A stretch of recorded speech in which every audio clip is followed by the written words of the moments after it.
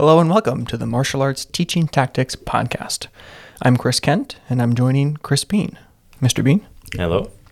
Today we're going to be talking about the 3 basic learning styles and how you can leverage those learning styles to your advantage. So we'll get started by talking about the 3 styles. The 3 styles are audio, visual, and kinesthetic. I'll go through each one and kind of give you a little overview of what it means, even though they're pretty self-explanatory. And then we'll do some more discussing, like I said, about how to leverage them to your advantage and to use them depending on who you are teaching. So the first style, auditory. Of course, that refers to things that you hear, sounds that you hear, words that you hear, instructions you hear. The people that learn through auditory or audio learning are very good with verbal instruction. So they like when you say words, they like how you describe things in much detail. They tend to latch on to or pay more attention to the keywords and phrases that you use when you're teaching. When you are teaching to someone who you know is an auditory learner, you want to make sure that you're giving clear directions to them. They will basically remember what you say verbatim. All the words that you are saying, they'll pretty much be able to replay that back in their head and think about it when they themselves are training. So it's very important that you are clear and concise when talking to someone who is an auditory learner, and using short verbal pointers and corrections really helps to kind of drive those points home for someone who is an auditory learner. The next, visual, of course, refers to someone who learns best by seeing things and watching the things that you're demonstrating. Usually, someone that's a visual learner will ask for additional visual demonstrations. So you might show it, and they'll raise their hand and say, "Hey, can I see that again?" Or can you show me one more time? When you are catering or teaching a visual person, you want to make sure that they can see clearly. So maybe if you know someone is a visual learner, don't put them in the back of the class. Make sure they're up front, they can see you pretty well, and they are able to get a clear picture of what's happening. And also make sure that you provide them or demonstrate the techniques from very different angles. So I wouldn't just do it from the front. I would do it from the side or the other side, or do it backward. That way they can see the different sides and different facets of the moves that you're doing, because they'll be able to learn best by watching the techniques that you're doing, watching how you're doing the techniques, and those different angles will give them a better picture of what's actually happening with those moves. And the third, kinesthetic, is someone who learns best by physically performing an exercise or a technique. It's important when working with someone who is kinesthetic to get them to work, get them to experience what's happening with your drills. So rather than just sitting there watching you do something or listening to you explain how something is done, actually get them moving, get them physically involved with doing the techniques. When someone is kinesthetic, brief and basic explanations of what's happening works best for them, because again, we want to get them from point A being an explanation to point B being the practice, the repetition of the move very quickly. So don't give them a long-winded or really expansive definition of what's going on. Just be brief, be basic, and then get them out on the floor doing those techniques. Sometimes they won't understand it until they give it a try. So it might not make any sense to them until they actually physically do that with their body, move their body, and they might describe what they're feeling, being good or bad. So they might do a move and just say, "Hey, this just doesn't feel right," or "Hey, this feels really good."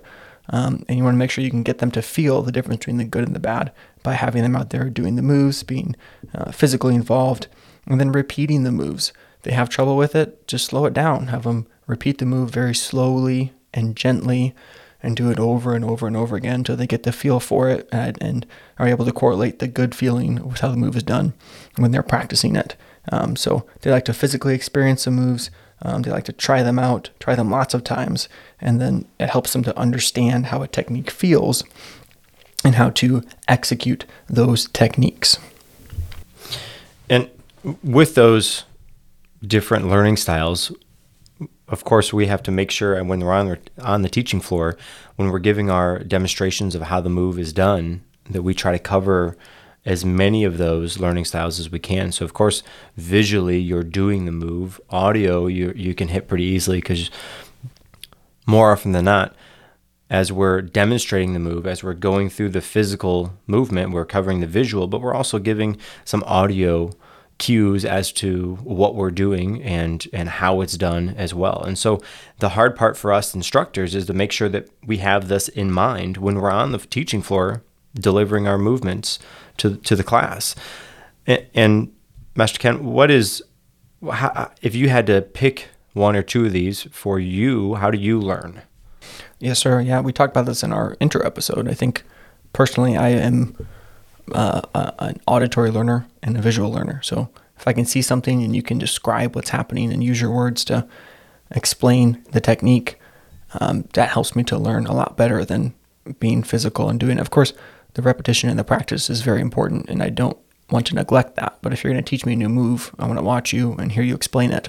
And then I could kind of hear your voice in my head or see the picture of what's happening in my head. And that tends to be how I learn best. And when I'm teaching, of course, happens to be how I tend to describe or teach, demonstrate what I'm doing. That way, I feel like I connect most with that. I know how I learn, so it's easy for me to explain things in that way. Yeah, and for me, I am very much a visual first, followed by kinesthetic. So if I can see how the movement is done, and then I have an opportunity pretty quickly thereafter to go and move my body through that, it just kind of clicks. Like you said, it more often than not, it just makes sense. And if it isn't quite right, I can feel that the movement is kind of off, and then I can go back and check if I'm watching a video or if I'm in a class and check back with the instructor and have him do it again.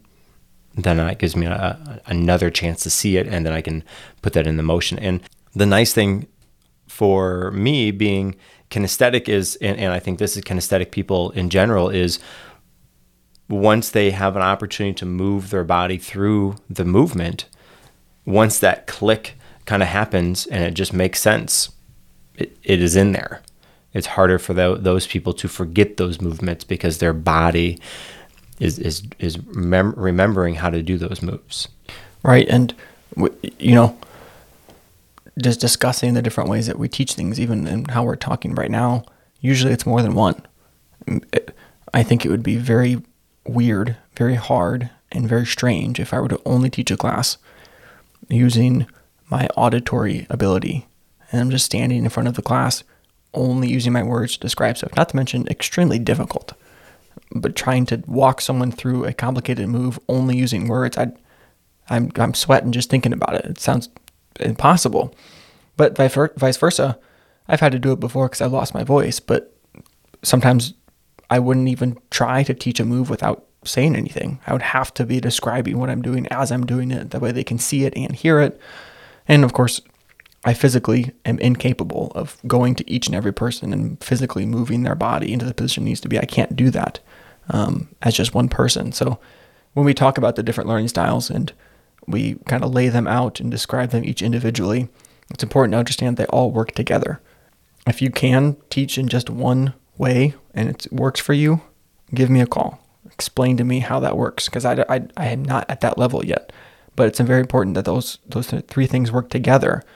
And maybe check yourself. Maybe think if you're having trouble doing something or someone's having a really hard time learning a technique, maybe ask yourself, okay, am I trying to cater, or is what I'm doing catering to all three of those learning styles? Am I talking about what I'm doing? Am I showing what I'm doing? If this person needs me to physically move them, have I done that yet? Or have I given them a chance to move their own body? So we talk about leveraging these styles to our advantage. And I think the more often you can incorporate all three of them, the more well set up you are to succeeding, especially because everyone's different. You're going to have a class that all the different learning styles are present. Not to mention, as we've discussed, our learning styles are blended. I don't learn in just one way. I learn in multiple ways, but using all three of those is going to cater to many more people and make your job hopefully a little bit easier. Yeah, and you touched on this point, but if we have a class that has 50% visual, 25% audio, and then another 25% is kinesthetic, the visual people are pretty easy to pick up the moves and see them and then go do them. You got the audio people, whereas you are demonstrating the moves, you have the visual and audio that you can link together and do at the same time. The kinesthetic, those are often the people that have the most trouble with the moves, because us as the instructors, we have a hard time trying to figure out who learns in what type of way. And then we have to make a mental note, okay, this person learns visually, this person learns through audio, this person learns best when I go and move their body through it. And so setting up a situation in which you can cover all of those things sometimes is tough. But one way you can do that is with a line drill. And so if you were doing a self-defense move or something that they have feedback and I'm right there in front of them, or any instructor is right there in front of them, where the students are in a line, they come up and they get to do the move, or I'm helping move their body through the self-defense move as we're doing it. That's the best. So as I demonstrate the move, I'm doing it for the visual people. I am doing my best to put a verbal description to what my body is doing to the movements. And then shortly thereafter, or the next step, would be a line drill in which I can physically help to move the people through that. Then I cover the visual by demonstrating. I cover the audio by linking the words with it. And then I get the kinesthetic people as well. Unfortunately, not everything that we do breaks down that we can do it functionally in a line drill. Sometimes it's pad work, and you don't have enough instructors, so you have the partners are doing it back and forth, and with that, if you pair up somebody that learns very well visually, or they can pick up the information really quickly, if you pair that person with somebody that doesn't pick up the information very well, then that's often a very good pair, because in that situation, you have the visual learner paired up with a kinesthetic learner. The visual learner will help to allow the kinesthetic person to move their body through those motions. And even if you can't be there for everybody to go through those motions, if you can link up scenarios or situations that you have somebody that learns real quickly, or even somebody who's done these movements before, paired up with people that have trouble with it, then that's kind of the best of both worlds. Yeah, and as you were talking, I was thinking, as much as these different learning styles apply to each person, there are some moves that are just better done in certain ways. Like to your point, we have a technique where you grab somebody in a hold and a reference point, and then you do 3 knee strikes. And as we do those knee strikes, we like them to move forward. That way they're not remaining in place. And the best way to teach that is to have them physically grab onto you as the instructor. When they throw their knee, we grab their leg and physically pull it forward. That way they have to step forward. And I can stand here all day long and explain to you, okay, throw your knee strike and step forward. Sometimes it just doesn't resonate or doesn't make sense to people. But when they're actually there in line and I'm physically pulling their leg forward, they have no other option but to set that leg down in front where it should be. And I think that's a good example of a move that's just better taught one way over the other way. And I like your point about putting opposing learning style people with each other. Like if, I have the one kid who learns better audio, the other kid learns better visual, or one kid's kinesthetic, and I can pair them with someone that's going to help them because they learn differently. I like that. On top of that too, if it wasn't a line drill type scenario, if we're in a long line situation, there's students in front of other students and students behind those students, whatever, I can know that, okay, this kid does really good. I'm going to put them in the very front of the room, or I'm going to put them in the front of this line. That way the visual learners behind them can see what they're doing. Now, we don't want our students just staring at other students all the time. Of course, that's not ideal, but in those moments where maybe they have trouble remembering what's happening or difficulty with the move, they can see someone else doing it. Then it's going to help them as a visual learner to perform the move themselves, and that removes us from the situation. That puts someone else there, so we're not having to be the one there demonstrating and doing the techniques. The students are doing it, and then we're free to move around, make corrections, give praise, all the other things we have to do as an instructor. That removes us from there, but still gives them something or someone to look at to help them as they're working through those techniques. Yeah, and in a perfect world, we would have a list of everybody who learns visually and a list of everybody who learns audio, know the list of everybody who learns kinesthetic. But there's two things wrong with that. Number one is there isn't anybody that only learns visual or only learns through any of those. But on top of that, they often don't know how they learn, especially at the beginning.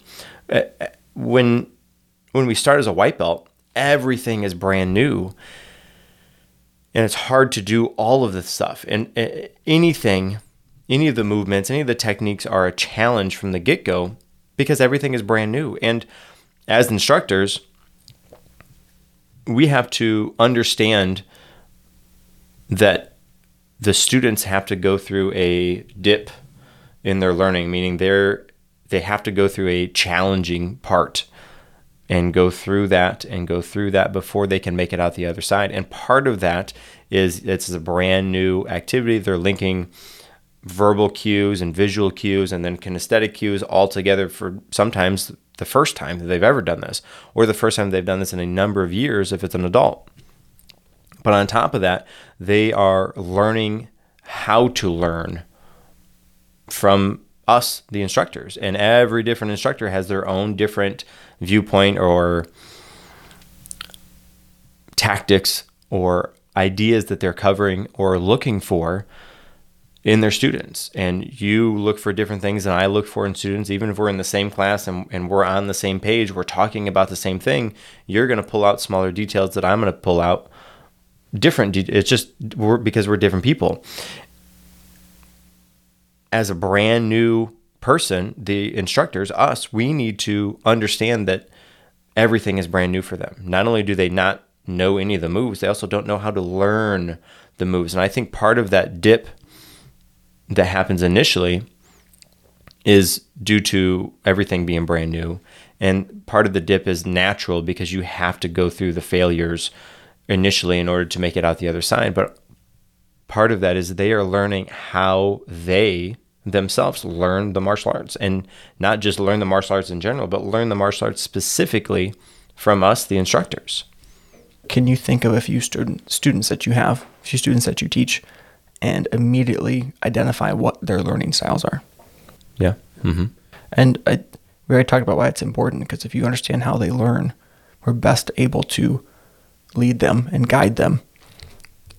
And I know as a studio, we try as best as we can for each quarter, each section of teaching that we do for a certain amount of time, we keep everyone with the same instructor as much as we can, because that person, over the length of time that they have the students they're with, the group they're with, they're able to make the connections with them. And in their head, they're going to know, hey, this person learns this way, this person learns this way, this person learns this way, rather than bouncing them back and forth between 4 instructors and a new instructor every day, and they never know what's going on. Number one, it keeps everything in line because they've been teaching that class. So they know what happened last time. They know what's going to happen next time. They know what's going to happen today. And it's just more congruent when you have one person doing the same thing day in and day out. But then on top of that, like I'd said, you get to know your students. You get to know how they learn best. You get to learn how to cater to them and make sure that they can learn the most effective way possible and as quick as possible. That way you're not having to spend 20 minutes because this one kid just doesn't understand what I'm trying to say to him, when all I had to do is say, hey, so-and-so, I know you taught this class before. I'm having trouble teaching this move to this kid, this student. Do you have any tips? And as simple as, oh yeah, this kid learns best kinesthetic. You're going to have to move his body. I know it's an inconvenience, but she's going to have to do the move, or you're going to have to physically do it for her. Once she does it a few times, you can send her off on her own, have her practice that, and she's good to go. So having that continuity of one instructor for the quarter or the period of time that they're at that belt, or however you want to break it down, getting to know the students. Like in your own case, there's a handful of students who learn best certain ways. They just walk in from day one. We have to figure that out. They're learning that for themselves. But then after the code is cracked for me, hey, this kid's been here for 4 days. I finally discovered he's a visual learner. Great, let me pass him on to someone else so they can figure that out too. That just doesn't make sense. You learn and you keep that kid with that person for a while. That way the student, the kid, has time to grow into or develop an understanding of how they learn. That way when they get to another instructor and you're showing a move or whatever, they can raise their hand and confidently say, hey, can you show me that again? Or can you show me a different way? Or can you explain that to me? Or can you do that to me so I can feel it? Because they understand how they learn and it helps us. But often is the case, maybe it takes them a while to understand that. We have to be able to make sure that everyone can understand from what we're teaching. It's not a bottleneck of, if you're an auditory learner, you're going to learn great from him. We want to be able to service everybody by using all three of those learning styles. Yeah, and making sure that your staff understands the learning styles, and then, like you said, they're able to communicate that to the next instructor. So, like you said, for us, we are with the same group of students per belt levels. We do our belt test every 3 months, and so after that 3 months is up, okay, they move over. My students now are your students, and if I didn't tell you anything about them or you didn't know anything about them ahead of time, you are figuring it all out, and by the time they go to test for their next thing, you have all these internal notes about John and Joseph and Jackie and Jacqueline and Josiah, Jeremiah, on how they learn and how to best teach them. If you can't transfer that information that you've gained after the 3 months or however long the time was that you spent with them, and pass that along to the next person as well, the next instructor, then that was all for naught. I mean, I guess that benefited you for that in that moment, but the students are going to suffer. They have to go back through that, getting to know the instructor and the instructor getting to know the student phase. But if we could have a open dialogue with our staff throughout the training time, but at the very least in between those transitioning periods, meaning when the students move from this instructor to the next instructor, a open dialogue of, hey, this person learns like this and this person learns like this and so on. Oh, this person, you're gonna need to actually move their body through the movements, and having that one is great information for us, the instructors, because then we go in on the first day, okay, we got an idea of how best to teach everybody. But that's phenomenal for the students, because then we don't have to figure that out on the fly. We already have this backlog of knowledge that the last instructor gave us. And then we just get to put that into play. We get to make notes or changes, update things as it goes, and then we can give that and pass it on to the next instructor. That is far and away the best for us, the staff, the instructors, but also even better for the students, because then they get to, on day one, learn the new moves as opposed to trying to figure out how to best learn the new moves. Right, and that really... The whole idea of communication with one another as a staff and as a head instructor to your staff really plays on something that I love talking about it, and it's asking questions. I think there's a lot that stops us from asking questions, whether it be your ego or your lack of humility or just the thought that you are very good at what you do and you don't need help from anybody. But if you don't know how to do something and you are with a team who wants to see everyone succeed, and we all have a student first mindset. We want the students to succeed. What's stopping you from going back to whoever had that student before and saying, hey, I'm having a lot of trouble teaching this kid this move. Do you have any suggestions? Or what can I do? Or even if it's not the instructor they had before, someone that's above you or someone that's the same as you, and just communicating with each other, because we all, like you said, we all view things differently. We all do things differently. So obviously whatever you're doing isn't working. It doesn't mean you're wrong. It could work for 8 kids, but that 9th kid just doesn't work for it. It doesn't mean what you're doing is useless. It just means that person learns differently. The person is just a different person. Yeah, and it doesn't mean that person is broken and something's wrong with them just because I can't break down the information well enough that person can learn it. Well, Jack, I'm sorry, I can't teach you. You're not learning these moves. You're just terrible at all this. So you're gonna have to quit. I'm sorry. That's what we call the easy way out. And just say, hey, kid, sorry, this is your fault. You need to find somebody else or you need to get better, and then I can teach you. But no, it's our fault. Our job, literally our job, is to be able to deliver this information to our students. And if there's a disconnect or that's not happening, it's not the student's fault. That's your issue. And no, that's not easy. It's not easy to have to brainstorm or go to other people and admit that you're having trouble. But that's the job. That's what it is. Your responsibility to the student is to figure out the best way to teach them and to help them succeed and grow. That's not their problem.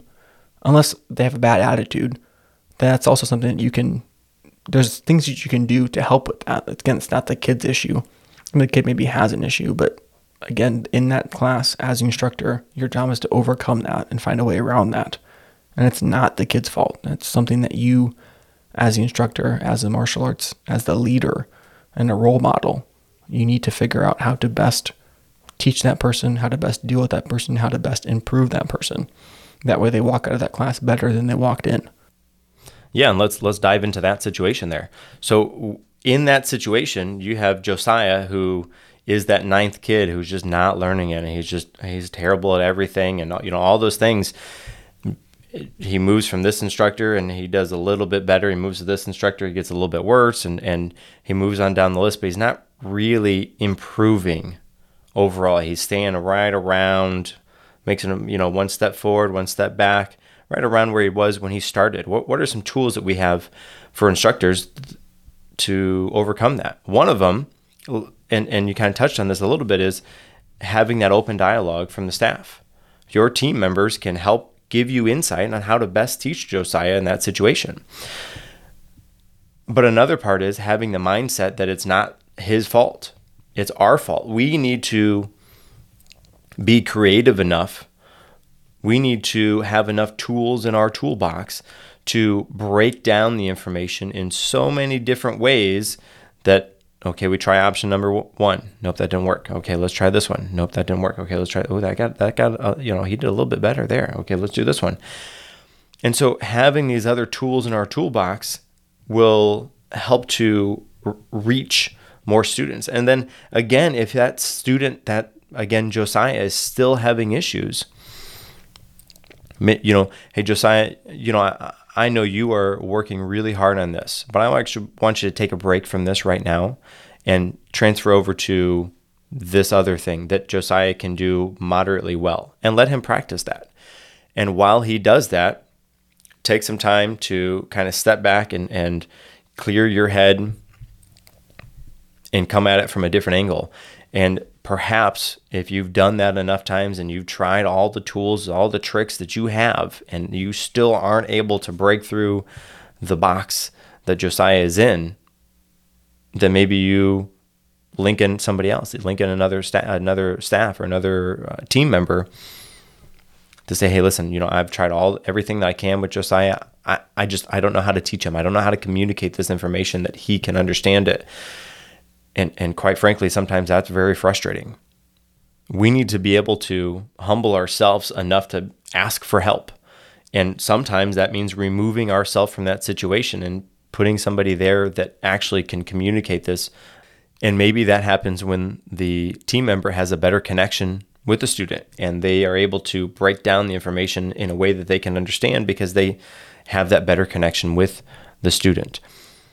All that to say is, basically, just to reiterate what you said, it's not the student's fault. It's our fault as the instructors. We need to have a way, a better way, a different way, more options than just the one option to deliver the information to the student. And the student is first. We have to keep the student first in our minds, and having other options, different avenues of approach is key to making sure that we can reach all of the different students. And this all comes back to the teaching styles. So having an idea of what the teaching styles are will help to give you the roads to take in order to deliver that information. So if you go up the visual road, nope, okay, there's a roadblock there. You didn't learn that way. Okay, I go up this audio road. Nope, okay, that didn't work either. And most of the time, those are the only two options or the only two roads that we take as instructors. We often overlook the kinesthetic side, meaning physically move their body through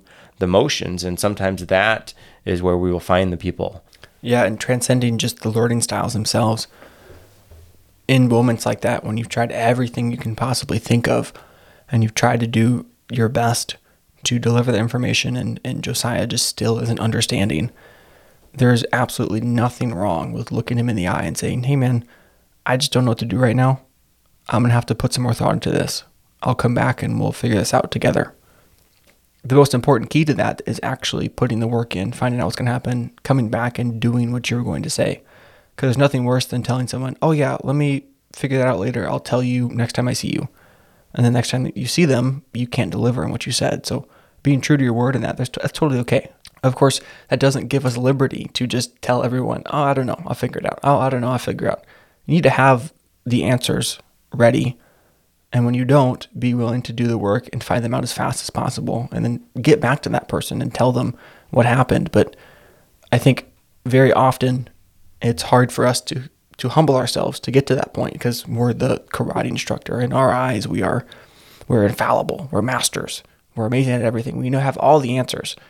I tell you what, I'd rather you tell me you don't know and go find out the correct answer than make something up on the spot, tell me the wrong answer, and then just have to work through it. I'd rather you deliver the correct answer later than give me the wrong answer now. I can wait. That's okay.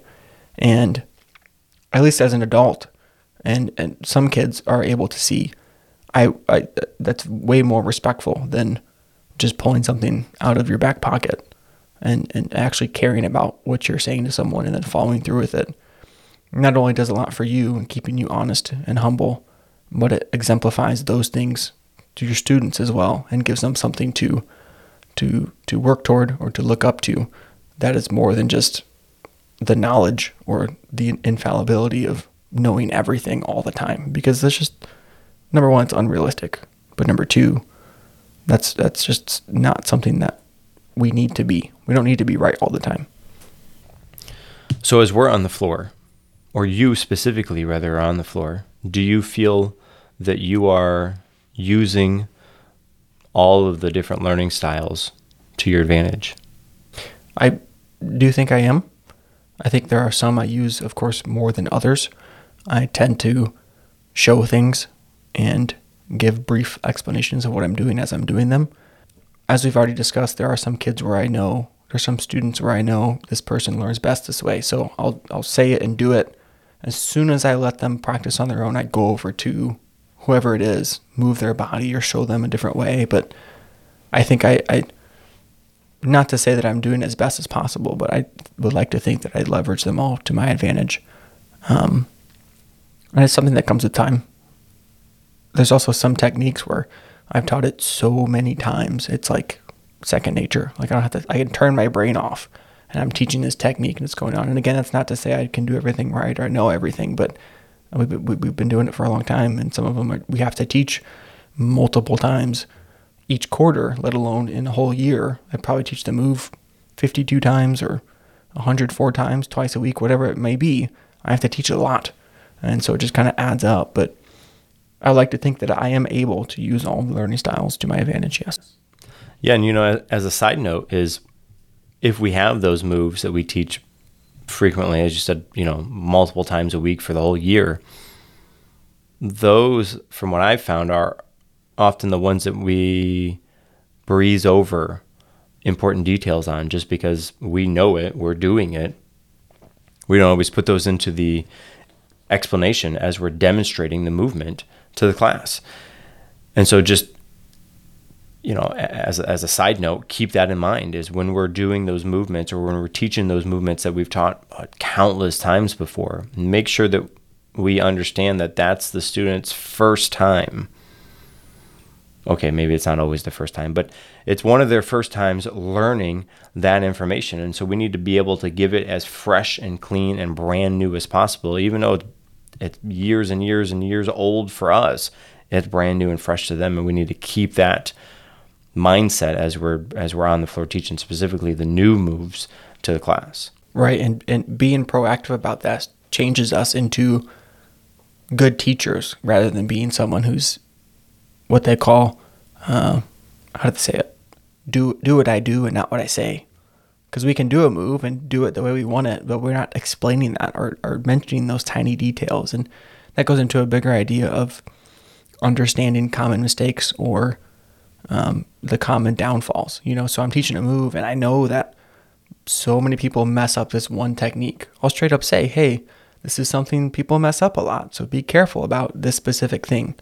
Or this is something that it gets overlooked very easily. So make sure you're doing this or whatever it is. And I'm not trying to disguise it. I'm not trying to hide it. I'm coming out and saying this is something someone messes up a lot or something that gets overlooked a lot. So make sure you're doing those things. And that's nice because it puts us in the mindset of thinking about those things as they're happening, thinking about what we're doing as we're doing it, making sure we're covering all aspects of the technique.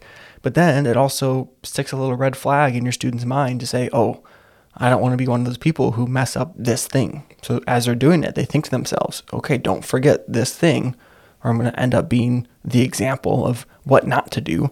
And again, it just kind of make sure that the whole move is being discussed, covered, and performed, and avoids some of those things that are easily overlooked and easily done wrong.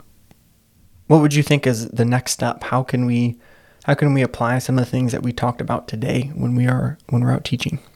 Yeah, so maybe not so much while we're out teaching, but I think that the open dialogue from the team members, specifically during that transition time when the students move from one instructor to the next, having that communication between the team of, hey, here's how this person best learns. Here's how this person best learns. Man, I had troubles with this guy in the beginning, but man, he's so good now because I found that this works best for him. And having that, even if it's just right now for a handful of our students, having that dialogue, having that mindset, having those tools from the beginning of the teaching cycle, I think will be tremendous for us. And I think we talk about this in our staff meetings a little bit, but I think that is something that we can hone in on and do better, specifically during those transition periods, because I think that's where that really is key.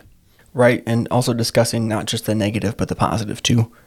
And when we are talking to one another about certain students who may have more of an issue, number one, understanding that we're not here to talk bad about them, but number two, phrasing what we're saying in a way where it doesn't paint them as less than or paint them as a problem. And what I mean by that is, I could say, hey, I had such a hard time teaching Josiah's move. He just didn't get it. He doesn't understand. He doesn't know what's going on. All those things can be taken in negative. Like whoever I'm talking to, if I'm telling you that in your head, you're already thinking, oh man, Josiah's a handful. Josiah's going to be a lot of trouble. Josiah's going to, give me a really tough time. And whether or not it's conscious, you probably start to write him off in your head of like, oh, well, I'll just focus on everyone else. And if I can help him later, I can help him. So, receiving that information in a positive light and understanding that, again, it's not his fault that we had trouble with it. But then also trying to present the information in a way it's like, yeah, Josiah doesn't learn visually very well. So you might have to demonstrate auditorily, or you're going to have to talk through what's going on more or move his body more. And just, again, presenting that in a more positive light helps to not vilify that student or helps to keep our perspective of that student and ourselves correct or right. That way, again, it's not Josiah's issue. It's our issue to work through and ultimately make us better as instructors, make us better as a team, and then doing all of that to improve Josiah as a martial artist. So what was your biggest takeaway from our discussion today? I'm glad we talked about, I brought it up, which I guess sounds kind of selfish, but it's always a good reminder to make sure we're addressing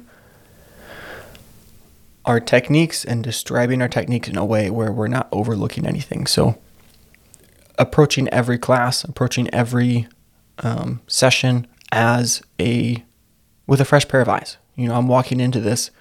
I've been doing this for however long. I've seen this move thousands and thousands of times, but a kid who just walked in, Jacob's never seen this move before. So I can't describe this to him from the viewpoint of, oh yeah, it's this simple block. Come on, dude. Like, just do the block. It's just this block. You should know this block, whatever. It's brand new to him. Make it fun, make it exciting. Make sure you cover all your bases on common pitfalls and common mistakes and little details that have been blended together over the millions of times you've done the move. And just making sure it's brand new and fresh and exciting. That way, that person is able to absorb the information and hopefully learn it better and want to come back for more because they had a good time. And it's not just, all right, here's how we do this block. You know, your hand goes here, then it goes here, and it goes here. Do this, blah, blah, blah, whatever.